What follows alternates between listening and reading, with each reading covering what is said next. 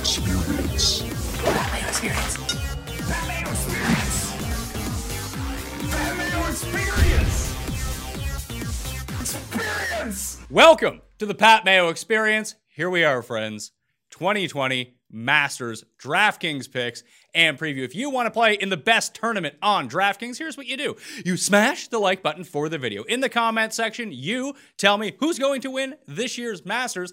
And then in the description of this video, you will find a link to the Pat Mayo Experience Listeners League.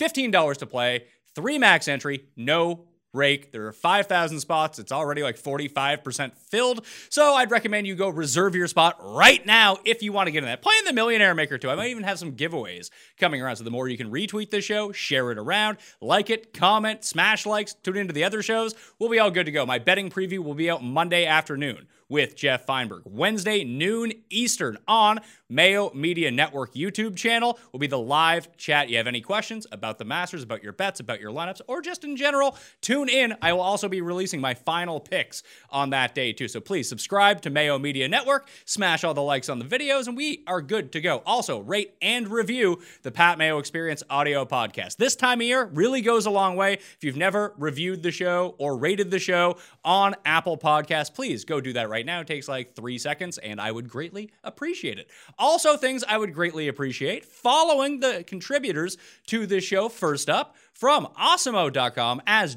at JazzRazDFS on the Twitter machines, it's Ben Raza. What is happening? What's up, man? Yeah, we made it. It's been quite a year. Thought this would be in April, but you know what? We'll take it in November. I'm very, very excited to talk some Masters. From the Rick Run Good YouTube channel, at Rick Run Good on Twitter from CBS Sports, and a contributor to Golf Digest, it is Rick Gaiman. My man, what is happening? Pat, it's here. It's time. Now we get back-to-back Masters. Should we just record this and run the same thing back in April, or are we doing it all again in April? I need the extra clicks and the extra content, so I'm assuming we're just going to run it all back again. All right, that's good. I want to remind everyone out there, if you are looking for the best tools on the planet for your DraftKings lineup, for your bets, or if you just enjoy researching golf, get a membership to fantasynational.com right now, okay? You go to fantasynational.com/Mayo, you get yourself the discount which you need. Everyone who's good uses Fantasy National. You want to be good? You use Fantasy National too, okay? Let's talk Masters. Augusta, it's in November. First up, Ben. How can I word this properly? What are you doing with the weather? Are we treating this like it's completely different? It's completely the same. Right now, it looks like it's going to be like around 60 degrees and kind of wet throughout the course of the week. So yeah, we were talking just a little before the show about this. I don't really remember any Masters that kind of fit that criteria. We've seen some difficult ones, certainly like the Willett comes to mind, but I don't know exactly what we do with this. I'm not going to overhaul it. You know, obviously we've seen this course a million times. I do think it could be some nasty conditions if you go out early and the split tees and whatnot, but I'm going to play it pretty straight up and maybe just fine tweak some things at the end. Rick, the last 2 times that we've seen it play difficult, shorter hitters ended up winning. The Willett year with that ton of wind, it was very difficult in 2016. Zach Johnson won at 1 over par in 2009 when he didn't go at any of the par 5s and 2. I don't think that we're going to see a repeat of that ever again just because the guys hit the ball so far now. But do you think it leans more to that type of year or just like your average -10 type Masters? Yeah, I think it would be your average -10 types Masters. I think they really dodged a bullet on the fact that this wasn't or doesn't look like it's going to be cold and wet. Warm and wet, certainly much better. The mornings will be a bit more brisk than these guys are used to on the PGA Tour. The wet conditions presumably helping some of the bombers out and some of the guys who we'll talk about. We'll save that for maybe the top of the 10K range. But yeah, I think that they really dodged a bullet here. The one thing that we do get at Augusta National sometimes in November is you get a northerly wind, which, some of the anecdotes from some of the players who have played Augusta National in November is it plays a lot longer on holes like 1 and 18, right? I mean, Tiger famously said he hit driver 3-wood into number 1 and driver 3-wood into number 18 the one time he played it in November. So we'll see how that shakes out. Probably plays a little bit longer. The wet conditions, I think, are certainly going to benefit the Bombers. If you're going to adjust your stat modeling at all, which you can do on Fantasy National, I would set my parameters to fit more longer irons than I normally would. I think that's about the only adjustments I'm going to make, because I weight driving distance pretty heavily to begin with, as we've seen that strokes gained off the tee at Augusta National, along with course history. Like, course history is something that we kind of always scoff at. I mean, you can point to one guy like, oh, look at his great course history. Of course he played well. But you always forget the guy that shot like 20 over, although he had made the cut every single year at that course. But Augusta National is the one place where it really does seem to matter. Like, there's a reason that Fred Couples continues to make cuts at like 900 years old. Yeah, it's just a course, I think, more than any, you benefit from playing it in these conditions. You see it, and guys who are veterans, they know where to hit it. They know where to leave it.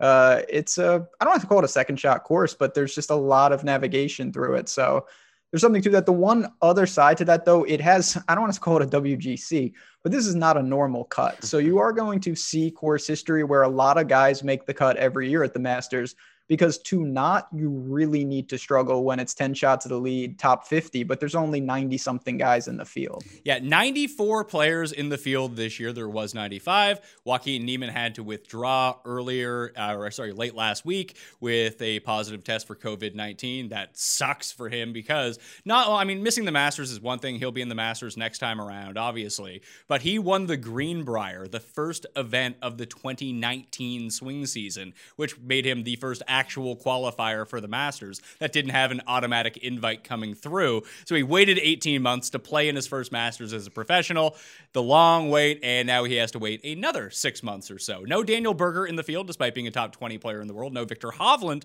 in the field, despite being a top 25 player in the world rankings, because this field locked at the end of March, which really kind of throws a wrench into some guys that would have got a lot of DraftKings buzz, Rick, going through, because they're riding hot form. You've seen them surge in the rankings. That was years ago, basically, at this point. It literally feels like the Masters haven't been played in a decade. So we get to it now that it's kind of difficult to figure out, because like even all of the top end players, we've seen like spatterings of them playing, but it's not like these guys are consistently on tour going out every single week since the US Open. Yeah, for sure. It's the scheduling changes for this year have been awkward for everybody. Some guys have taken extra precautions before Augusta National to try to avoid the positive COVID test. We interviewed Ricky Fowler a couple of days ago. He mentioned that he wants to play the week before. He wants to play Houston, but with the fact that it was a new course and he didn't want to take any unnecessary risk, basically leaving his house to avoid any potential exposure to COVID-19 and something that happened to a positive test like it happened to Joaquin Niemann. Yeah, the schedule is completely different. So guys are trying to find their form for Augusta National at their home course or on their simulator or without many rounds under their belt this season. And you remember, Pat, this goes back to the restart where it was a sprint. It was an absolute sprint to the playoffs. There were guys who played many more weeks in a row than they would have liked. Now they're taking the time off and they're trying to rev it back up for the biggest event of the year. It's just awkward. It's different for everyone. In a year of, an event with so much tradition, this is the most untraditional year. 94 players in the field. The top 50 in ties will make the cut, as will any player within 10 strokes of the lead. So as Ben pointed out, that making the cut at Augusta National is a lot easier than you would presumably think. I believe last year was almost 70% of the players ended up making the cut. Always right for to make the cut parlay bets, which I will release on Wednesday. Actually won it last year, which was fantastic news after missing it by one guy the previous 2 years. Thanks, Jason Duffner, for bogeying the par 5 2 years ago, and Sergio for taking a 13 on hole number 15 3 years ago. That's always a good time. But this year, I'm feeling good about to make the cut parlays. Ben, we got Emiliano Grillo shot tracker rejigging. Like it said, he ended up bogeying the hole. Then it got updated to a par. All of a sudden, he makes the cut. You win the parlay. But can we just give a special shout out to the Masters app and how good it is? Oh, it's amazing. It is shot tracker on steroids. It's everything that it should be every week. They have continuously been cutting edge, so I cannot wait for that. It's as good as it gets coverage-wise. All right, let's do this. Let's jump into the pricing. At the very top, in the $10,000 level on DraftKings for the 2020 Masters, we have the king of girth himself. Big-bodied Bryson, the most expensive player, $11,200. He's followed by Justin Thomas at 10.7, Rahm at 10.5, Rory at 10.2, and Dustin Johnson at $10,000. Rick, when you're building your teams, as Ben pointed out, you can almost treat this a little bit like a WGC, where there's going to be like 10 guys at the very bottom that you're just not going to play. There's no reason to play any of the old guys. They're not going to win. You want to at least have some win equity in all 6 of your lineup spots. If you're going to compete in the Millie Maker, in a giant contest, you're going to have the winner. You're probably going to need second place, and you're going to need that sneaky guy at a lower price who ends up finishing inside the top 15 or makes a hole in 1 on 16 on Sunday to get those bonus points. That's how this usually works when you look at the teams. Do you think that it's logical to put 2 guys in the $10,000 area into your lineup? I do, and I think it's a lot easier, certainly in major championships and Millie Maker type situations to do it because the pricing's a little bit softer. You're looking at, Bryson 11,200 and he's 8-1 to win the tournament. If this was, a regular tour stop, he might be pushing closer to $12,000. I mean, it's just with the depth of field, how soft the pricing tends to be. You can usually pile in 2 of these guys and still get 6 golfers who are eating up enough of the win equity to keep you live in a lot of these big GPPs. So I think so. Obviously, very early, we'll start to build lineups here in the next couple of days and start to figure out the permutations and the combinations of everything. But I certainly think that is the way to play it and just go grab 2 big boys and see what happens. Ben, is Bryson going to suffer from Patrick Reed syndrome, Ian Poulter syndrome, where enough people just don't like him that they're not going to play him? Because I'm just looking at this and play Bryson. That's my advice.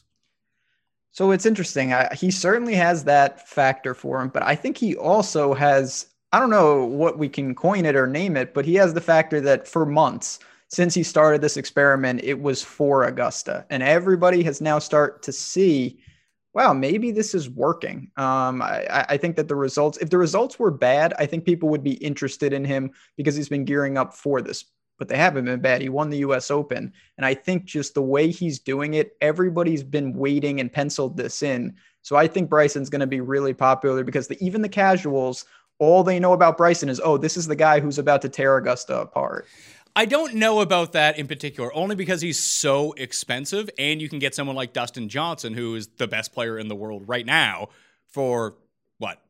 $1,200 cheaper. I think that's just where you can play Rahm and Dustin or Justin Thomas or even Rory for that matter. Or you can build one of these balanced lineups where it's like Dustin Johnson, Patrick Cantlay, Tony Finau, and you don't have to go diving into like the very low 7,000, high 6,000. You might get one guy from down there, but you can still attack like the upper 7s and lower 8s too. Using Bryson, because he's so expensive, it takes a lot of different builds out of play, and I think that may keep ownership off of him. I'm not sure, because I'm going to be using him everywhere, but I don't think he's going to be I don't think he's going to be the most popular guy, put it that way.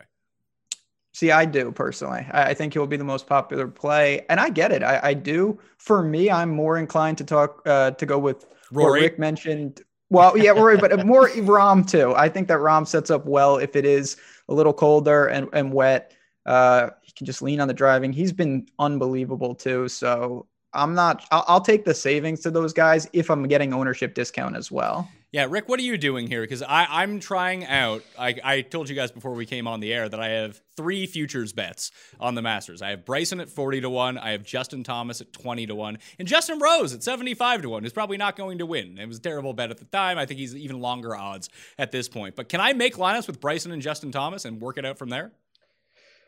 If you can, I'd love it. We'd have to see what the rest of that lineup looks like. But I mean, listen, the wetter, the better for Bryson. I think it's very clear he's going to carry it further than basically everybody. So he's going to have the advantage there. And then also remember this, as Bryson is going through this transformation, he's playing a lot of new events. He's hitting shots he's not used to hitting. He's hitting a lot of these half wedge, these 3/4 wedge shots into greens. That can be troublesome at firm, fast golf courses because think about it. If you have a full wedge shot into a green, you can get a lot more spin on it. You can control it. You can kind of land it where you want. If you're not able to get that spin on it on firm, fast greens, it can be troublesome. If those greens are wet, if they are receptive, if it's a little bit more friendly towards those shots, Bryson could absolutely tear this thing apart. We're seeing some of the lines that he might take on like 13 and what he might be able to do to number 2. I mean, there's only so much defense to Augusta National. It's a pretty straightforward course. If he's going to do what he's been telling us that he's going to do, I think everybody else is in big trouble. If I put in Justin Thomas and Bryson as my first two players in my lineup, I have $7,000 per player left over. I think I can make that work. When we get to the 6K level, maybe we can figure that out. If you're looking for ownership projections, fantasynational.com/Mayo to get your discount. We'll be updating live to the moment as the week goes along. You're probably going to want to look at them on Wednesday evening once most people have built their lineups, use the lineup generator, start all of their guys, and you can see who the most popular picks are going to be. But looking at it right now, and obviously this is very early, it does appear, Ben, like the top three in ownership are Finau, Dustin Johnson, and John Rahm. It's interesting again, and that speaks to what you were talking about. Maybe the appeal of that balanced lineup, where you could theoretically have all three of those guys in some builds, will overtake what Bryson, to me, who's the most polarizing on the entire slate. So it's something to keep an eye on. I mean, Justin Thomas and Rory, to me, somehow are, quote, I don't want to say they're sneaky, but I think they may be the lowest owned of this, if we want to call them the big five. And I mean, you're not going to need a lot to talk me into them long term. I was higher on them than the other three. What do we do with Rory here? Because he has been by far the worst of these four guys since the tour restarted back in June. Like, has there been an actual event where Rory has had a chance to win since the restart? I mean, he had his chances to win. I would say no, honestly. Like at Travelers and a couple others, he was lurking, but did he ever make that move where it was like, oh, here Rory's going to win? I would say no. You could look at it both ways. As bad as he's been, hasn't been like, the strokes gain data, he's still going to gain off the tee every time.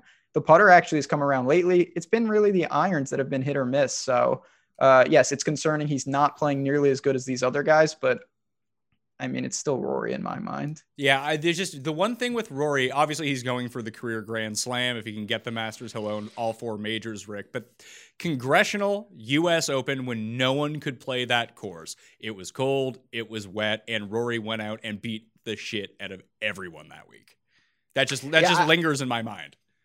I think that you're both correct. I think that, course, Rory flies his ball through the air, right? He's a bomber who does not necessarily use the ground. Like JT rolls it more, right? He doesn't hit as much of a high shot as Rory does. But to Ben's point, it's the iron game. I mean, he's been pedestrian, literally tour average since the tour restart on approach. That's the one thing that's setting him apart. Now, I could argue that Rory's floor is very, very high because he's been a tour average iron player. The stat in the category that is probably more important than any other stat. He's been tour average and he still continues to find himself, top 15, top 20, never really in contention, but he's not really, killing all of your lineup. So I could argue Rory's got one of the highest floors. If he can flip the switch, which I'm not as optimistic about in that category, because it's been now 15 measured starts, something like that since the restart for Rory. He's going to be very dangerous. I'm less optimistic about that because it's not about conditions. It's more about the shape of his game. So do you think that high ball flight hitters actually do have a huge advantage in the wet conditions at the Masters this year?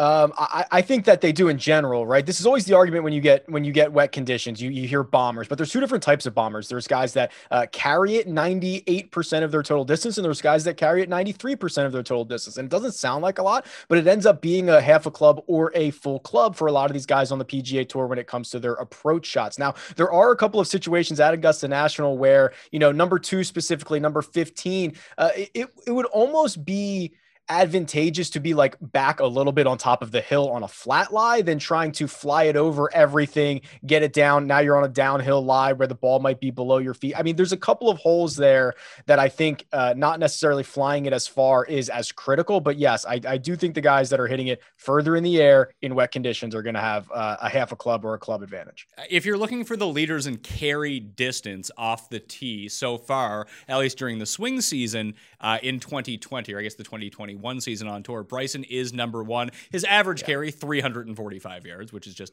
outrageous. That's 30 yards more than the guy in second place, who is Cameron Smith of all people, who's played well. Actually, the last Masters, like I said, it feels like a decade ago, but the 2019 Masters played pretty well. Rory McIlroy, number 3, Cameron Champ, number 4, and then a bunch of guys who just aren't in the Masters. The next closest guy would actually be Matthew Wolff. It does seem, Ben, like if I'm going to use Bryson, although he is a debutant at Augusta, that you just pair Matthew Wolff with Bryson. They always play well at the same tournaments. Yeah, and there's something to that. Certainly, we've seen the correlation. Now, I think part of it is going to depend on how hard it plays. And listen, Wolff's performance in the majors has put a major dent into the narrative that he's just going to take apart the 3M and the Rocket Mortgage year after year, and that's all he can do. We know he can do more than that now.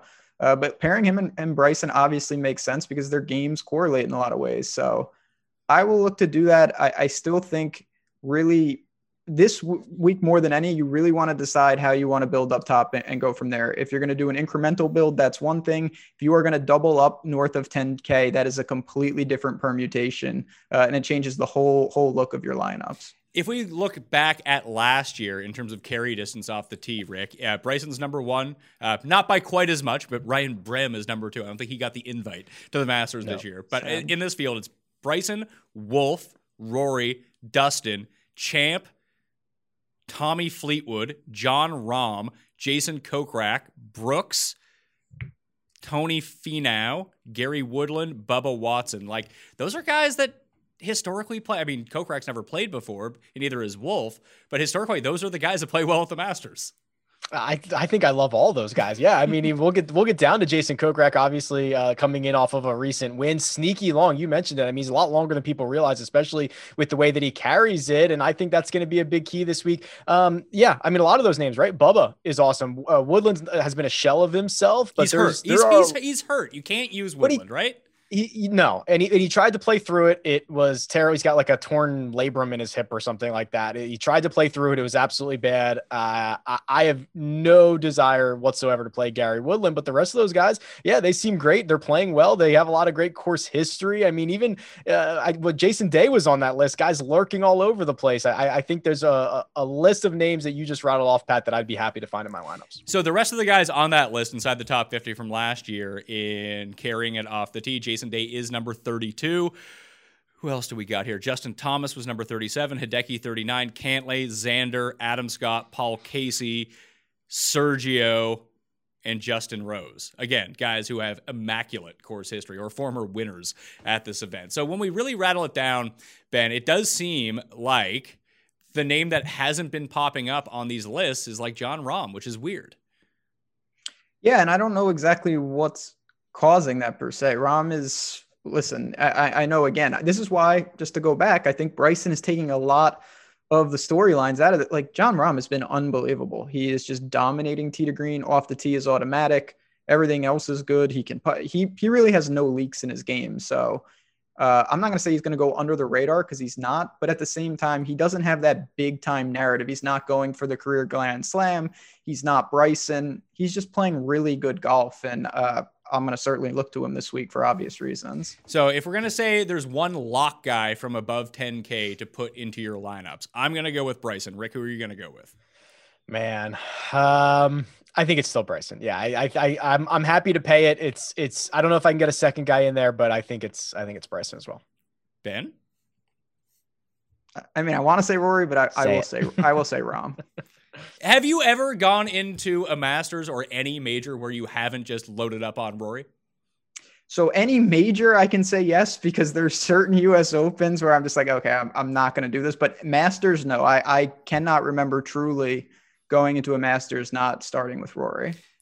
9K range. And I think this is where it gets really interesting. When we talk about like pivot plays and where to save yourself on ownership, I do think from like 85 to 10,000, you're going to find some low owned guys, because everyone is gravitating towards the same sort of name. So the first up, Xander Schauffele. Everyone's going to use Xander Schauffele because everyone always uses Xander Schauffele. And it's not like he's bad. So he's pretty good price at $9,800. Brooks, Cantlay, Morikawa at 95, Hatton at 94, Webb, Reed, Tiger, and Bubba Watson. We'll save Tiger for here in a second, but I don't think that anyone, I mean, when I say anyone, I'm talking about like single digit, like 5, 6, 7% owned in the Millionaire Maker.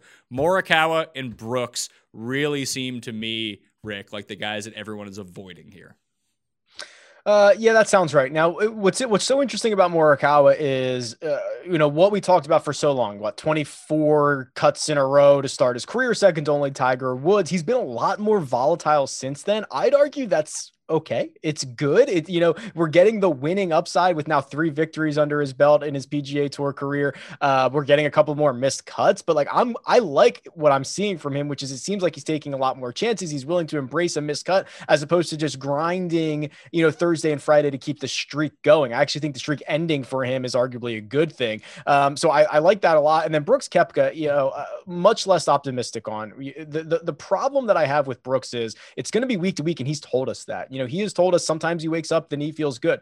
He's told us that, hey, it hurts when I walk downhill. Like that seems problematic. I mean, he's banking on a quarter zone shot right now. His weapon, which is his driver, hasn't really been working for him. He's been struggling off the tee. I mean, I think there's so many issues with Brooks Koepka. He's deservedly going to be a single digit ownership guy. Morikawa, much more optimistic about.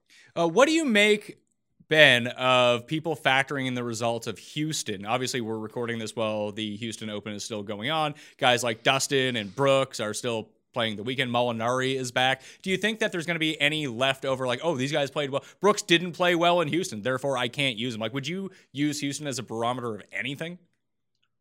I wouldn't know, but I think people will. The narrative, especially with guys that we haven't seen recently, it's just like, oh, right, this is where their game is at based on 4 arbitrary rounds in Houston. So I think that's kind of a leak for people. If for some reason Brooks storms on Sunday and he closes with a huge round at Houston, I do think that would have a direct impact on his Masters ownership.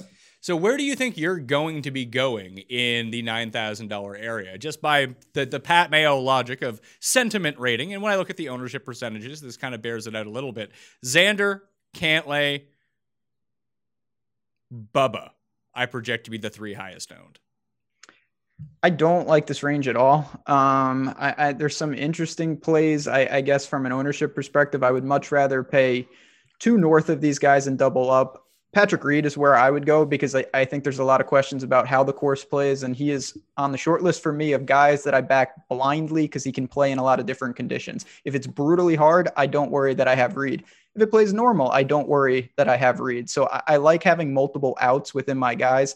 Some of these other players, I'm like, okay, I like them in this scenario, but if it's, say, a little colder than we expected, now I have a serious problem. That's a tough thing to get right because we're also don't know how they're going to play. So for me, I'd look to Reed at 92, Bubba at 9K. Yeah, it's going to be hard to get away from Bubba just based on, A, the stats, which have been immaculate outside of the putting over the past 3 months or so. He's a 2-time winner. It does seem, Rick, like he's really gearing up to make an actual run at winning another green jacket.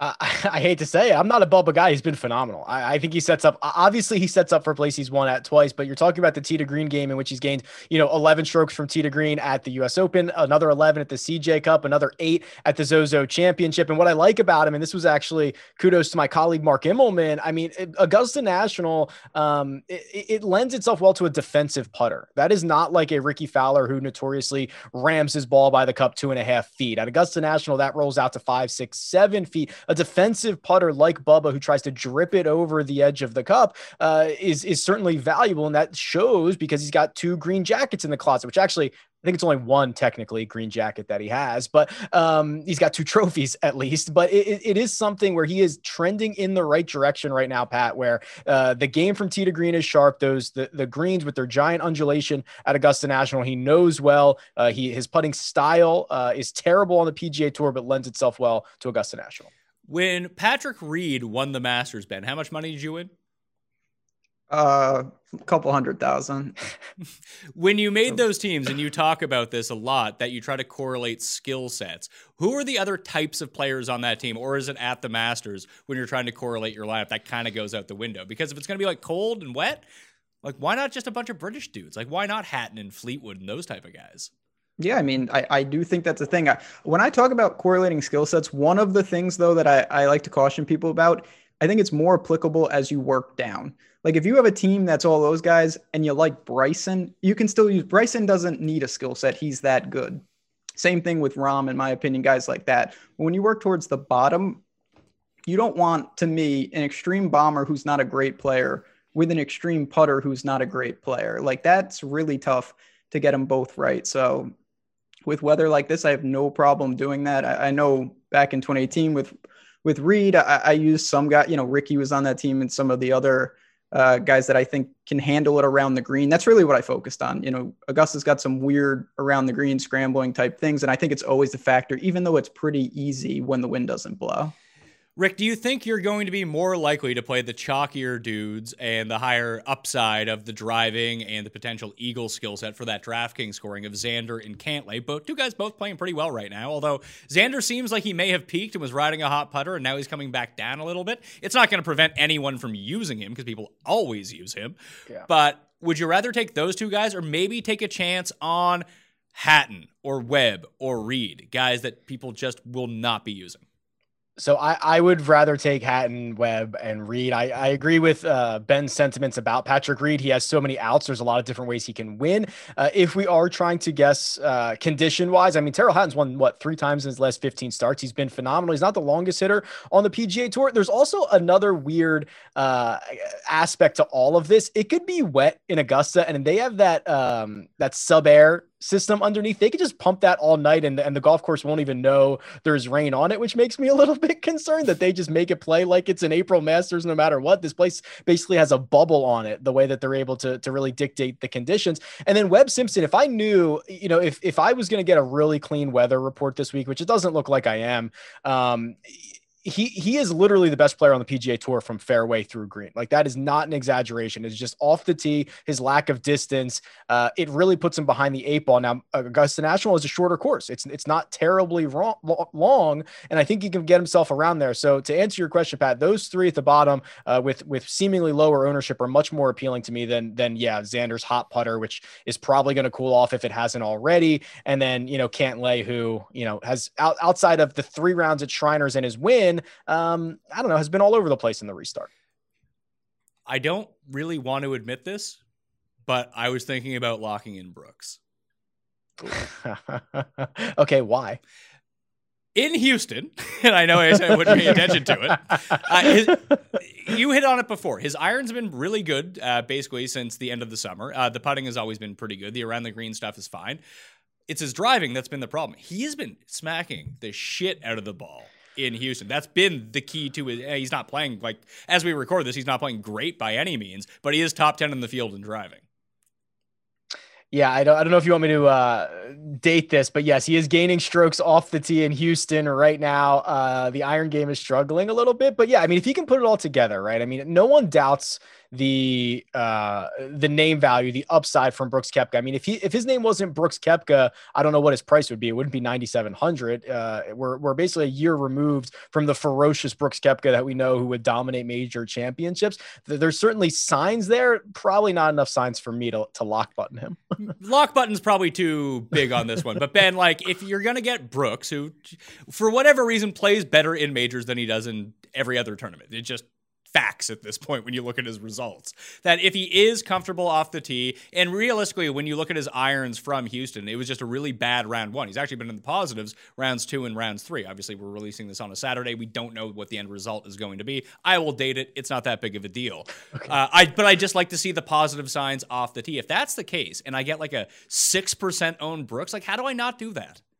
So that's the part for me. There's been a ton of majors where I've come in and I haven't liked Brooks. It's all a product of ownership, though. And right now, Rick brings up there are red flags all over the place with Brooks's game. But when you're talking about, you only need, say you play 20 lineups. If you're going to get leverage on 10% of your lineups going to Brooks, I can live with that, because the upside to me is he's wearing a green jacket. The downside is he withdraws or he's hurt and he's completely useless. If I have to allocate 1/3 of my lineups to get over, well, that's a serious question. I don't think I would get there. But if you're telling me Brooks is between 5 and 10% this week, I will even probably get over. And it's not because I think he's going to play well. It's because when I get it right, I really get paid off with a guy like Brooks. Well, that also harkens back to how you had all that success with Reed when he won, right? Exactly. Same concept. It's not when that happened, it wasn't like I went into that tournament saying, oh, Patrick Reed's going to win the green jacket. My thought was that if he happens to win it, not a lot of people are going to go there. And the times I get that wrong, yes, they will outweigh the times I get it right. But when I get it right, I will have a real path to do damage. So he broke my way there. Just to kind of add on to that, like Brooks, Morikawa, Hatton, realistically, unless we'll talk about Tiger here in a minute, but those three guys in the $9,000 level, like if you're going to use one, like if you're going to go 10,000, 9,000 to start your team, it does feel like those should be the guys if you're going to use Bryson or DJ or the higher owned players, just because they're going to be single digit ownership. And if they win, which they definitely can win, we know that. I like Webb the least of that bunch, but still, I know that he could feasibly win. I think at Augusta, it's a lot lower for him than in other tournaments, especially being on bent, not being a par 70 short course, where that's kind of where Webb Simpson makes all of his money, gets all of his world rankings. But Brooks, like, I don't know, if we were just to judge out win equity here, Ben, where would Brooks rank if you just said the only result that matters is wins? Don't worry about second, don't worry about third, don't worry about fourth, just winning. Where would Brooks rank in this field in the power rankings of guys expected to win? Yeah, see, that's where he would gain. He would jump a lot of players. Like, to me, Brooks is more likely to win the event than Xander. I think almost everyone would disagree with that. Now, if you take median results, make the cut, top 20s, all of that would go to steadier players. I think Brooks honestly could be more live to win even than Rory at this point. I think the upside is there. It's just the downside is extreme. And of course, we have to weigh that in. I don't ever weigh in the downside. Maybe that's why I don't win a lot when it comes to these DraftKings lineups, Rick. But where would you rank Brooks? Because I don't care. Like, if I'm not winning and contending to win these tournaments in my lineup, I don't care if Brooks is 17 over withdrawals at that point. It sucks. I'm going to lose my money. But if he doesn't win, I'm probably going to lose my money anyway. Yeah, I was with Ben until he said maybe Brooks has more win equity than Rory does. That's a little much. That was too hot. I think he got very excited there. I think he's probably fifth or sixth. I think it's a valid point. I mean, Bryson probably has more win equity. Jon Rahm, Justin Thomas, Dustin Johnson, Rory McIlroy, and then maybe Brooks. Right? I agree, especially for the guys in the 9K range. Brooks's win equity is higher than Webb's, then Patrick Reed's, then Xander's. I mean, you have to kind of weigh that. So yeah, I mean, if it's, I actually kind of like him in outright situations for the same thought process, Pat, which is second place or second to last doesn't really matter. Now, second place in your Millie Maker lineup with Brooks is probably going to be good, but there's so much downside to him that it's concerning. But yes, he absolutely has much more win equity than his peers in his price range. Fading Xander and Cantlay is just going to go so horrible for me. I can feel it right now. Yeah, I do that every week, so I can speak from experience. It never goes well, ever. Let's have the talk. Tiger Woods, the defending champion, is $9,100. We just talked about guys that are coming in super low owned. No one is going to be lower owned, it seems, at least right now, in like the top 30 players in this field than Tiger, Eldrick, Woods. Rick, there isn't a way you can play him, is there? Not without understanding it's a complete dart throw. I mean, there's zero evidence. I get the fact that Augusta National is the place where course history matters the most, and there's nobody better than Tiger in this field for managing Augusta National. But we are now in basically a full year. The calendar year of 2020 has been very bad for Tiger in a lot of different areas. He has been hemorrhaging strokes off the tee. He's been bleeding strokes on the green. He's been practicing with a longer putter because he's not getting enough practice time in on these greens. It is a lot of holes to plug heading into your title defense at Augusta National. We are a long way removed from the version of Tiger that I know it would be kind of like sacrilegious to say he got lucky and won the 2019 Masters, but like Molinari going in things fell very right for him. He played the back nine beautifully. I mean, it's just the path to him winning this golf tournament is so incredibly narrow that if you are rostering him, you are understanding you are taking a dart throw at most. Going into last year's Masters, Ben, Tiger's result in the calendar year of 2019. He was 20th at the Farmers, 15th at the Genesis, 10th at WGC Mexico. He had the nice run to the Elite Eight at the match play. He was 30th at the Players Championship, and then he won. But you could see, like, over 8 strokes gained on approach. He was an average of like 5 per event. Even the driving wasn't all that bad, not like it is right now. This year, in the calendar year of 2020, he opened it with a very nice 9th at the Farmers. Since 68th at the Genesis, 40th at Memorial, 37th at the PGA Championship, 58th at the Northern Trust, 50th at the BMW, missed the cut at the US Open, and 72nd at the Zozo. Like, his game just seems broken. Yeah, I mean, this will be like a viral clip when he wins again. I think he's more likely to miss the cut than win. I really do. Like, the combination right now of his off the tee game and the putting, I've never seen him putt like this. He is lost on the greens. Rick talked about it. Of course, can you blindly back him? I mean, it's Tiger, but it's an opportunity cost. You're sacrificing Bubba, Reed, Hatton types. This is not, oh, well, he's my last man in and he can make a cut at Augusta. Like, he needs to perform for your lineups. It's a big opportunity cost to play Tiger. What would be the proper price for him this week, do you think, that would actually entice you to play him? Where's Sandy Lyle? Oh my God. Oh man. I don't know. I mean, if he was like 7,300 or something, and you could look to, like, Tiger obviously can easily make a cut and maybe flirt with the top 20. I just don't know how you pay. If he's north of 85, I really don't know any scenario where I'd get to him. Rick, what do you think the proper price for Tiger is? I think like 73, 74. I think that there's enough magic beans in Tiger that being at Augusta, almost sort of the case that we spelled out for Brooks, although there's signs of life with Brooks, and just he's a better player at this point of his career, that if you price Tiger in the low sevens, I think I could get on board with that. But 91, it's tough. Yeah, I was eyeing between. I was putting him below Gary Woodland, who's 7,300, and above Danny Willett, who's 7,000. So somewhere in that range would account for the loss of strokes, basically in similar categories. He has obviously the great course history. I think that's much more fair. But you're right. I mean, you're talking about the lead-in form, Pat, from last year compared to this year.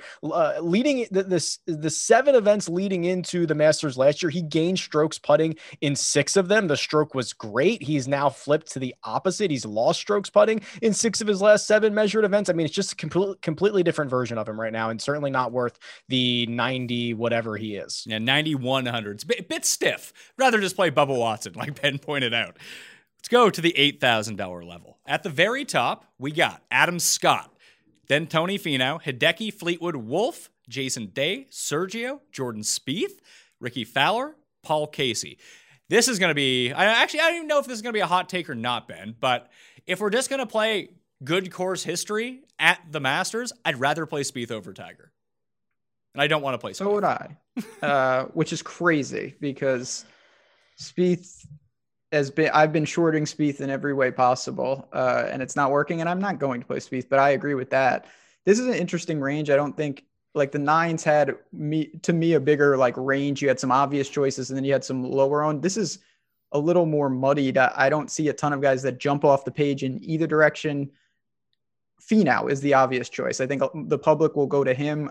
My first thought is, especially if we're going to bump long irons, I'll probably go to Hideki. I know he hasn't been playing great, but Hideki's that kind of player. I think he can benefit from the wet conditions as well. So that would be my first impression up top. Fleetwood is impossible. I'm not even going to pretend to, unless Augusta moves to Europe. I don't know how you play him because he only is good there anymore. I don't understand. But these would be the proper type of conditions for Tommy Fleetwood, though, wouldn't they? They would, but how he goes to Europe and his irons are fixed. And then I say, great, his irons are fixed. And then he comes back over and he is just completely broken on the approach game. We've seen it time and time again this year. I want to be interested, but I don't know how you overcome that. If we just look at pure iron strokes gained past 24 rounds from the last 3 months, Rick, overall in this field, Finau is 7th in the field, Wolf is 6th in the field, and no one else is inside the top 10. Decky is the next closest at 13th. Everyone else is like kind of bad with their irons in this region.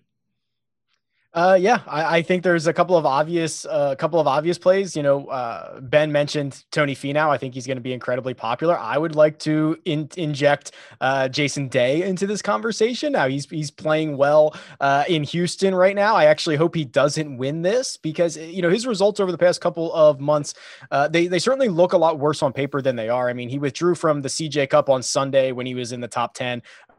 The tee to green game has looked sharp at times. And if we want to talk about course history, here's a guy who has 4 top 10 finishes in his last 9 trips to Augusta. I mean, I'm not in the same way. I'm not a big Bubba guy and I can find a path to him this week. I'm not a huge Jason Day guy, but I can certainly find a path to him as well. You just to look at the odds and track those with Jason Day. The Houston tournament isn't even over as we speak right now. He's like currently inside the top 5. He's contending at least as we're speaking. Yeah. And his odds have dropped from 60 to 1 to 33 to 1. Jason Day could be lining up even if he comes top 3 in Houston, to be the guy everyone goes to besides Tony Finau in this range.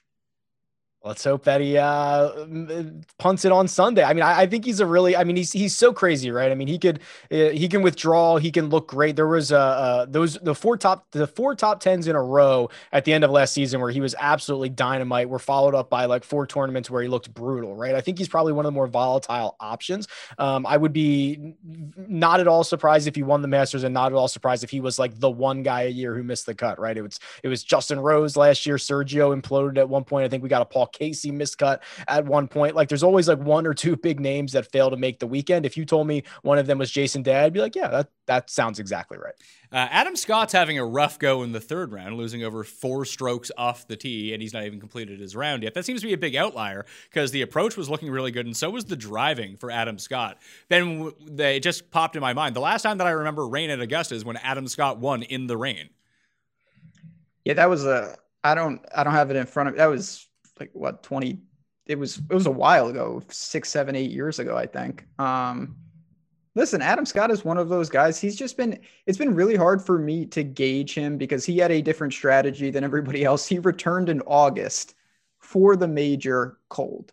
Like he did not, and he was fine, but at the same time, it wasn't fantastic. The results have really not jumped off the page in any way. We've kind of seen that continue into Houston. So I think if I'm going to pivot off Finau, I would go down, like I said, to Decky. Jason Day is very interesting, but as Rick talked about, to me, he's one of the most important people with ownership. If ownership masses around him, he becomes such an interesting fade because he truly has equity where he's hurt, and you can take out 20% of the field just like that. So although I like him in theory, I also want to keep an eye on how popular he's going to be. Finau, like we mentioned, is a good play. It's a good price for Finau. Obviously, he can play the Masters very well, even on a broken ankle. It doesn't seem to be a problem for him. So I like Tony Finau a lot. I do worry about that he's probably going to be the highest owned player in the Millionaire Maker, just with the way that the pricing ended up shaking out. Plus, he's playing all right in Houston as well, coming off of COVID at 8-8. I'll probably use a little bit of Finau, probably try to match the field. I'll probably end up playing 10 to 20 lineups. But I do like Adam Scott as the pivot here, and I'm definitely going to be using Matthew Wolff.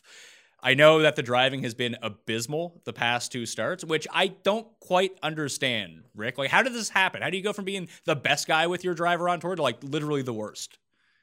He's 21 years old, right? I mean, it's just there are aspects of these guys' games that we have to remember. They are very young. They are still trying to figure everything out, and consistency usually comes with experience. So that's what's going on with Matthew Wolff. He has one of the best weapons, the driver, to try to pick apart Augusta National. And I know there's a lot of hesitation about debutantes, right? Guys making their first start. We know Fuzzy Zeller was the last guy to win the Masters in his first go at it. But you have to remember, I mean, he's 80. What? 400, 500, $8,500.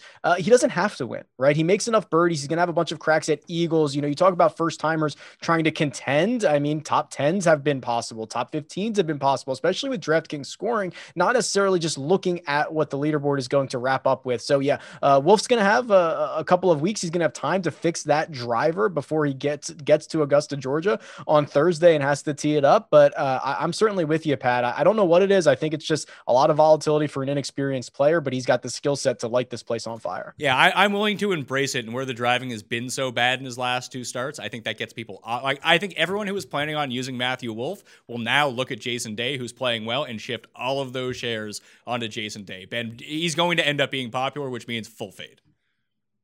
I'm more on that wavelength as well. Wolff is someone I don't really think too much about. He's got extreme upside. I worry because, as Rick talked about, you're gonna get some things where we're just like, how is this guy in the range with these experienced golfers when he plays like this? He doesn't belong, but he does. It's just very volatile. So I'll play some of that. I think to me, Sergio is the most interesting play. He's had so many bad putting performances. Then he held it together and he won. Off the tee is always going to be good with him. He had the blow up after the Masters win. He's kind of just sitting there at 83. I don't think he'll be too popular. I'm not saying I'm going to jam him, but I'll look to him as a pivot off day, similar to Decky off a pivot of Finau. Well, this is the range that I can't figure out what to do. Like, I don't have any of these guys starred. I don't know if I want to use any of them. You got Sergio, Spieth, Ricky, and Paul Casey in the bottom of the $8,000 area. Rick, is there any one of those 4 players you actually like this week? No. I mean, I have a very difficult time finding a reason to get to anybody in the $8,000 range. I mentioned it earlier. We interviewed Ricky Fowler like 2 days ago, and he didn't even really sound all that confident, and where the swing was at and where the game has been. He's like, yeah, I've had a couple of good rounds this year. I'm like, dude, like, come on, like, pump yourself up. You're like a couple of days away from Augusta National. Like, let's go. Like, I think he's going to have a lot of fun. I think that he's going to be great, but I will probably avoid the bottom of this $8,000 range almost the entirety of it. Yeah. Sergio, Ben, is the only one that kind of intrigues me. I guess Casey does too, because he's played the Masters pretty well. We saw him contend at the PGA Championship. That wasn't too long ago. Brit, if you play the Brit narrative in the soggy conditions, maybe that can go a long way. It's hard to fit these guys in too, with the way that we've been talking about building lineups. It is. I mean, obviously they're going to be, if you double jam, they're going to be your third man in. Balance is a little easier, but it's tough. I mean, Ricky is really struggling. Spieth is obviously has his own issues. Paul Casey's, I don't know. He's really tough to. Rick, if you ever interview him, ask him what he did on that water hazard at Memorial where he went over it and then he chipped back into the drink. It's always something with him. To me, what I really pull from this is Sergio does one thing that I'm actually confident that he will do. He drives the ball well. I think he will. These other guys, I can't be confident in Ricky's putting anymore. And Paul Casey's irons, yes, they're good, but it's not nearly as consistent as I would like. Yeah, so man, can't believe I like Sergio the best of these guys. We'll see if he ends up making. What a world. We'll end up see if he makes the final cut. I'll talk about that on Wednesday's show in terms of DraftKings lineups. 7K range, we can just kind of pick apart what's going on here. Joaquin Niemann, obviously at $7,400, has withdrawn. There's another breaking news withdraw from the Masters, guys. Angel Cabrera has a wrist injury. He is also not going to play this year. But it gets really tricky in the 7Ks because no one's really playing all that great. Maybe Lowry will end up winning and enhance my pocketbook at Houston, and then he'll end up being super popular. But the name that I mentioned off the hop when we talked about that distance, someone who's been playing like sneakily pretty good recently, $7,300. Cam Smith, I kind of like him. Yeah, it is something, right? He's got a fourth place at the Zozo, 11th at the CJ Cup. I mean, you could almost argue very, very similar fields to what you're going to get in Augusta. Short field, obviously, it's not a guaranteed cut, but a lot of guys that at the bottom of it aren't necessarily going to contend. Also, wasn't it Cam Smith who he won in Sony this year, right? I'm thinking of that is correct, right? And it was wet, it was nasty on the weekend. It was not Honolulu like we remember it to be. So this might play into his hands a bit this week. So $7,300 for Cam Smith is very interesting, Pat. I think you hit one there. 51st at the Masters a year ago in 2019. Other than that, 5th the year before. That was the Tony. I believe that was the Tony Finau broken ankle year. I can't quite remember at this point. I think it was. He was 5th that year too, so he was out there in close to the final group come Sunday. So I think $7,300 is a very generous price, and mainly because I don't like anyone else here. Like the ownership is gravitating towards one player, Ben, and it's Matthew Fitzpatrick. Pass. Yeah, Fitzy. I mean, I think people, especially if it looks like it's going to be cold and wet, like he's the poster boy for that. Long irons, good putter, but seems to do most of his damage on Bermuda. He just in June and July, he was riding as hot a putter as any player will have. It was consistently 5+ strokes. Gained, obviously that regressed, and the results, he's had some miscuts, certainly in the bigger events. Justin Rose to me is always interesting. Obviously last year, that was a really bad miscut at Augusta. His game is all over the place. You've got Sanjay right there as well. There are names. It's just, this is where we start to, you're not going to find guys who are playing consistently well and have great pedigree. If you did, they would be 9,000. That's why we find guys sub 8K. They have either red flags or they're just not as polished a player. If we go by the stats, Rick, Jason Kokrak might be the best value in this tournament, although he's never played the Masters before. Yeah, we go back to the first timer thing, but obviously playing well at the moment. We talked about it earlier, where not only does he hit it far, but he carries it. His putter has been great in this early 2021 season. He doesn't have as many rounds as everybody else, but he's contended a lot. Sixth place at the BMW Championship. He had a top 20 at the U.S. Open. He won the CJ Cup, and just when I thought all of that was going to go away, I mean, he finished in the top 20 at the Zozo the next week. It's hard to follow up wins, especially for a guy who doesn't win often like Jason Kokrak. So yeah, we haven't seen him in a couple of weeks. People probably forgetting how well he played. He's an even $7,000. He moves the needle. Can we spend a minute on Scotty Scheffler? Because he is $7,800. He was one of the hottest players before he tested positive for COVID, missed the U.S. Open. Looked like he was rounding into form with a 17th place finish last week at the Zozo, and he's kind of been brutal in Houston. He's been brutal in Houston, and after he was almost the first round leader, it was like, hey, what the hell is going on here? Because I went and looked at the numbers, like, oh, this is all putting based. That's not good. He basically took the Bryson approach. He was gaining a bunch off the tee and a bunch putting. That works for Bryson, and that's basically about it. And then he fell apart the next two rounds. So I don't know what to do with him. He's also a first-timer, a debutant at Augusta National. I think I'd rather just go with Rose, as sad as that sounds, man. Yeah, it sounds sad. I'm not going to lie, but I'm with you. Usti's also there. Let's not forget about Ust, who can come from the clouds. I have him projected at the moment to be the highest owned guy of the $7,000 range. And I'm looking back, I'm scanning Fantasy National for like the course history. In the past 5 years, Louis has made the cut every time, but he's never finished better than 12th. I mean, it's Louis. You don't want to play. I might say some chalk, but even if he's remotely popular, the upside is always capped. You don't know what you're going to get. If it looks like it's going to play, I think the harder, the better for him. Weird conditions favor him. I have one guy in the sevens, though, that I think Cam Smith I'm on board with for sure. I have one. I don't want to call him a dark horse. I think that Kevin Kisner with these conditions could be in a pretty good spot. Good putter, good irons. If he can hold it together off the tee, obviously that's the concern. But I think he's primed for a good finish at 7,100. I just worry that he doesn't hit it far enough. Yeah. And maybe if I'm going to go down in this range, I'd kind of rather go out swinging with the Bombers, Rick. I agree. Kisner's interesting. I do think he has a path to success. I think it's a very specific one, right? He's got to hold it together. Ben's absolutely right. Off the tee, he's got to hit his long irons really well, and he's got to gain 4 or 5 strokes on the field putting. And that's something we've seen him do before. This is his region, right? He's from Aiken, South Carolina. He went to the University of Georgia. He knows this area. I just think it's a very specific path to success. I would rather also, Pat, probably consider some of the Bombers, some of the other names around him. Well, the name that kind of sticks out to me is Shane Lowry. I know that the Masters has never really been his jam. He's missed the cut 3 out of 4 starts, came 39th and another. But he's someone who gains off the tee. He can gain with his irons. He's a major champion since we last saw him at Augusta. The results have been pretty good recently. Like, he keeps making cuts. He played really well over in Europe. I believe when you combine those two together, he has like 3 top 20s and 5 starts. I feel like he should be pretty good here. And the around the green game is very, very good. That's not going to hurt him.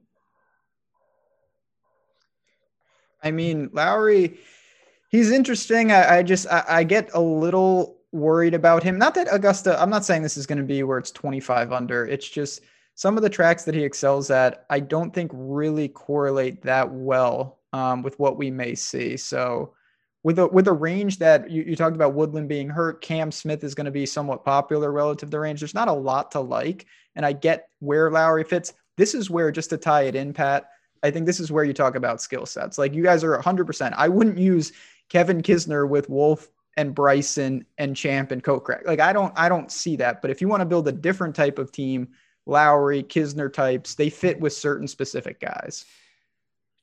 2 more guys. Well, you mentioned Champ, who I think profiles really well, but I actually like him at shorter courses than longer courses. Historically, that's where his best results have come. So might be a fade on old Cam Champ.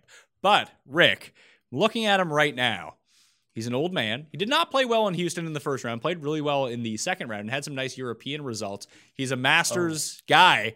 Can we go to Lee Westwood? Yeah, I was hoping you were going to go there. Yeah, I think it's fine, right? I mean, not only so. First of all, he's been dynamite at Augusta, right? I mean, I don't I can pull up his course history here, but he's been great. He missed the cut in Houston, but if you look at his worldwide results, he's got like 10 top 30s in a row worldwide. One of them was at the U.S. Open. He played really well. Here's his run of golf at the Masters since 2010 to most recent: second, 11th, third, 8th, 7th, 46th, 2nd, and 18th. That is phenomenal stuff. If you want experience, if you want a guy who outside of this week in Houston has been making cuts all over the world, even here at the U.S. Open, yes, I think that Lee Westwood is a fairly good option in the low 7K range. I think if he had played well in Houston, he would have ended up being pretty popular. But people are going to look at it's almost like Sergio. People are going to look at the score and be like, nah. And then guys like Hideki and guys like Jason Day are all going to get this buzz because they played well. Like Dustin is one thing. Like Dustin's Dustin. He's going to be popular either way. He should play well. He's the number 1 ranked player in the world,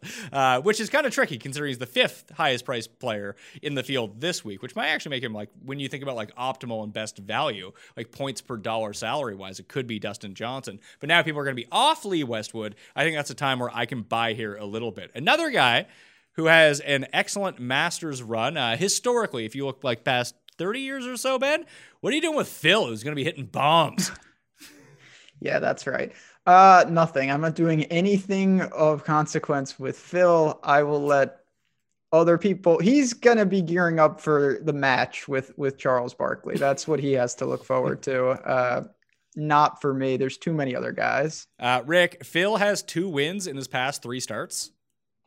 Good way to frame that. Technically true, which is a good way to be correct, but unfortunately, much different on the Champions Tour than it is here on the PGA Tour. I mean, Phil's like, what's that Vegas Vacation movie when they go to Hoover Dam and they're trying to plug all the leaks all over the place? You put a piece of gum in there, another one pops. It's just he's playing whack-a-mole. Everything is wrong with Phil's game right now. The magic putter can't bail him out. He is just hemorrhaging strokes off the tee. He's gonna. I mean, I tip my cap to him for pulling out a 47.5-inch driver and just letting it bomb at Augusta like he's telling us it is, because like he's going to spray it anyway. You might as well hit it as far as possible and see if you can catch lightning in a bottle for 4 days. But Phil is not good right now. The last 2, I guess we should talk about, guys that have played really well at Augusta over the years, Rick, would be Kuchar and Poulter. I guess they would fit the builds of like, if you're going to use Hatton and Fleetwood, like throw them in. I guess so. I mean, listen, I'm a bit more optimistic on Poulter. I think that he can kind of, I just mentioned, catch lightning in a bottle. I think he can fire it up in big time tournaments like this. Kuchar used to be a free space in these Millie Makers and major championships. When they'd lower his pricing down, he'd be like the first guy in. You'd always find a backdoor top 10 out of him. I feel like we're just a long way removed from that. I mean, he hasn't been playing well. He's been playing a bit, right? I mean, we saw him play Zozo, CJ Cup, 54th, 52nd. He made the cut at Shriners, but wasn't great. He missed the cut at the U.S. Open. I just feel like the time has passed for Kuchar, and sometimes not even course history can save you. And Ben, these guys are going to get ownership because they are familiar names in the lower 7s. Yeah, I mean, the thing with Kuchar was the stability. You could go to him and confidently know he's not going to tank your lineup. You can't say that anymore. If he loses that, he loses what I think is his only like redeeming quality on the DFS side. So I can't really go there because the stability is not there anymore. 6K right now, and Rick, this shouldn't shock you. Your guy Lonto is sub 7,000. And when I look at the ownership, he projects to be the highest guy in the 6,000. Number 2, Munoz, who actually do have a future on the most hilarious future bet of all time, where they mispriced him and they didn't cancel it. So 2,500 to 1. Let's go Munoz for the win this week as a debutant. Probably not going to happen, but DraftKings wise, those are the 2 guys that people are going to. It's tricky with first timers though, isn't it? In the 6K range? It certainly is, but I mean, the alternative is, I mean, CT Pan, go get a past champion. Go. I mean, I just think that the talent level, right? So we're now in the range where pricing is so soft, and we have guys like Lonto, like Sebastian Munoz, who are sneaky playing well. I mean, their skill set is just better than a lot of their peers. I don't necessarily care if they've played Augusta National or not. We're at that point of the pricing range. And what Lonto brings is a couple of things, right? I mean, he's a great iron player. He can gain you 3, 4, 5 strokes on approach over the course of the week, and his putter can get hot. Sometimes he relies on it a bit more than I would like, but a strong iron game paired with an ability to get hot on the greens is a great combination to do what he tends to do, which is be undervalued, sneak up, grab yourself a top 10, get 10 times value, and take all those lineups towards the top of the leaderboard. I mean, he just, week in, week out, seems to pay for himself. I'm trying really hard because I actually like those two guys, Ben, but I don't like them at chalk ownership. The problem is when I look at the 6K range, there's no one who sticks out as like, oh, that guy's really good. The only one stats-wise who kind of correlates with all of the other players we've been talking about is actually Matt Wallace. Yeah, Matt Wallace he was on such a run and then he cooled off, but he's going back to Europe. He's had some results and we know that he can get it done in some strong fields. Now he was leaning on a putter pretty heavily. I did look to him, to me, in the same vein kind of as Lee Westwood is Wiesberger, just does his thing. I think he can find the weekend as he usually does. And we're starting to get to the range, as Rick kind of talked about. You find the weekend, you outscore your placement points a little. It can't be that bad, sub 7. These guys aren't asked to really carry the load for your team. They just need to not derail everything. Well, what's the cutoff point for you, salary-wise here? Like, there are, I want to say... And I hate to throw CT Pan, the Panimal, or Andrew Landry, or Nasty Nate Lashley, or Putnam, or Sung Kang, or Papashugo Imihara into this mix, but I'm not playing any of these guys. I'm trying to find the lowest guy I could feasibly see myself playing is probably Max Homa, and I probably don't want to play him, but he's 6,400. Yeah, I'm with you. There is in some alternative universe, I guess I could play CH3 or Hadwin, but there's almost nothing that could happen where I would dip lower than that. Where is it for you, Rick? Because Lonto at 66 does appear to be the lowest price guy I really want to go to, but I'd probably pivot off of him and get to Corey Connors at 66. I was just going to say Corey Connor. So the answer to that question for me is 6,600. I'm probably not going any lower than that.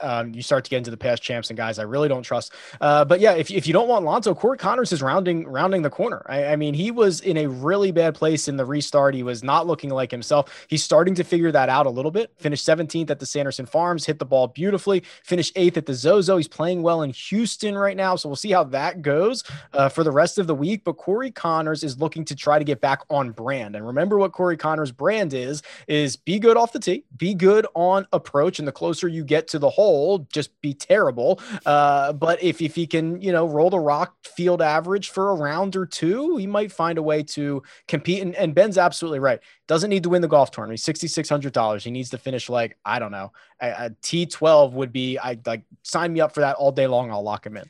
The stats are telling me that Lucas Glover is actually the best of these guys in this range. Check the model. Readjust everything. It's also telling me that Siwoo Kim Ben is a top 15 play this week. Well, yeah, that now you might have a couple tweaks to make. Listen, I think it's all about what you have to define your lineups when you get down here. If you look and you say, all right, I love my stability. These guys are going to really, median outcomes. I need some upside. I think Siwoo makes a lot of sense because we know what he can do. If you say, I have some crazy guys, I pivoted off of Finau, I pivoted off the chalk, I love my upside. Well, you don't want to take another wild man down here. Go with someone's stability that you think, I'll take a T30 even. I'll take a T35 because I know that if I hit a winner like Reed, only a couple people are going to have a guy like that. So it doesn't really matter. You just want 6 of 6. So it's about balancing your lineups and knowing what you need when you get down to the cheapies. Molinari's playing okay in Houston.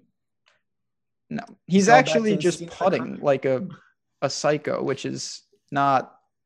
I'm not going to talk about Molinari. Rick, you can handle him.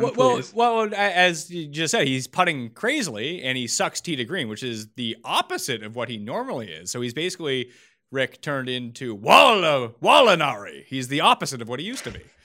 Oh, good. Okay, I like that. Yeah. So to add numbers to this, through basically 2.5 rounds of the Houston Open, he's gaining like 7 strokes in the short game, and basically tour average in the rest of it. Yeah, I mean, Molinari going back to the scene of the crime. I can't wait for him to step up to number 12 on Thursday and see if I could get a little heart rate monitor on that. I'd love to see it. But no, Molinari will not be touching or even sniffing any of my lineups.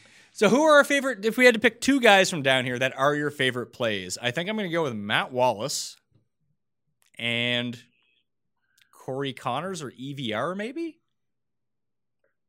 It'd be EVR and Wiesberger for me. I think I like Corey Connors and I mean, I'm a sucker. Lanto. I will say this: Siwoo Kim, the short game stuff is super handy around Augusta National, right? You're seeing that at Houston. You're seeing guys bleed strokes around the green, really tough, shaved off areas. Siwoo and his short game is kind of handy around here. And he's been really good off the tee as well. I think he hits it a lot longer than people think. Here's the problem with Corey Connors and Siwoo when we get down to it, and Connors especially if he has a good result in Houston. That there is a guy in this range. You could you could combine Siwoo Kim and Corey Connors together and get the guy that no one is using, and hopefully that the driver actually shows up. Instead of taking, Canadian Corey Connors, you can take Korean Corey Connors and take Ben An. I'm a sucker for Ben. I gotta this doesn't even sound all that bad to me. Like okay, you really don't have to twist my arm on him. He's very on brand, right? We talk about that with a lot of guys. Sergio stays on brand. Ben An stays on brand. He's gonna putt like a psychopath and try to get lucky for 4 days. He lost from the US Open through the CJ Cup. It was 4 events. He lost 21 strokes putting. That's good, right? That's even Luke List and Griot are like, wow, that's not good. That's really tough. The weird thing about Benny An, this is the only thing I can say that I like. Normally, when you're a horrible putter, you're a terrible chipper and around the green player. He's a world-class around the green player. So he can work out of trouble. I just don't know if he can finish off the scrambles with the putt. Well, I guess if it's going to be wet, maybe it's not as firm as it normally is. I can talk myself into Ben An and watch him throw him I can definitely throw him in my to make the cut parlays and watch him 8-putt a hole like Ernie Els and, destroy my week on a Thursday. It'll be fun. Sounds fun to me. All right. I think that'll do it on the Pat Mayo Experience DraftKings Masters 2020 preview. Playing the best tournament on DraftKings, the Pat Mayo Experience Listeners League. Link is in the description of the video and podcast. Remember to get your membership at fantasynational.com right now. All the customizable stats you could ever want. Probably too many, to tell you the truth. There's a lot to digest in there. But the tools, the ownership projections, the simulator, the lineup generator, it's all there for you on any style of membership. Go to fantasynational.com/Mayo to get yourself a discount. Ben, what do you got coming out this week? Oh, we're going to be busy over at awesemo.com. Obviously, a ton of articles, videos every day of the week leading up, projections, the ownership, which we've talked so much about. Alex does such a great job of projecting that, our leverage tools, talk about our exposures. So if you want to come in, even just for a week, we have weekly passes. Now would be the time to do it. I can't wait to get this Masters underway. Rick, you've officially taken my title as hardest working man in the golf space. So Golf Digest, CBS, Rick Run Good. You got anything more going on? No, I think that's about everything. Yeah. rickrungood.com for golf data and visualizations. Obviously with CBS having the broadcasting rights, they go all in on weeks like this. It's a Super Bowl. So, there will be podcast First Cut Pod, after every single day of the week. And then I'll be live on CBS Sports HQ, basically hour by hour doing live look-ins and showing shots and talking about it for the Masters. So it should be pretty wild. Well, let's give one more round. Let's pick a winner of the Masters before we get out of here. Ben, I'm picking Bryson. I'll take Rahm. All right, Bryson, let's do it. Yeah, this is not going to turn out well when Dustin Johnson finally wins. Rory's going to win. I picked him 10 years in a row, and I'm just going to... The betting show will be out on Monday with Jeff Feinberg. I will be hosting a live chat Wednesday, 12 p.m. Eastern Time on Mayo Media Network YouTube channel. Please subscribe. Help us out over at Mayo Media Network. Get those subs up, and please rate and review the audio podcast if you're listening right now. Anything that you can share, like the episode, anything like that really does go a long way in rigging the algorithm so more people actually find the show. So please help us out over here, okay? Good luck at the Masters. We got more content coming for you. I'll see you next time. Fat Mayo Experience! Experience!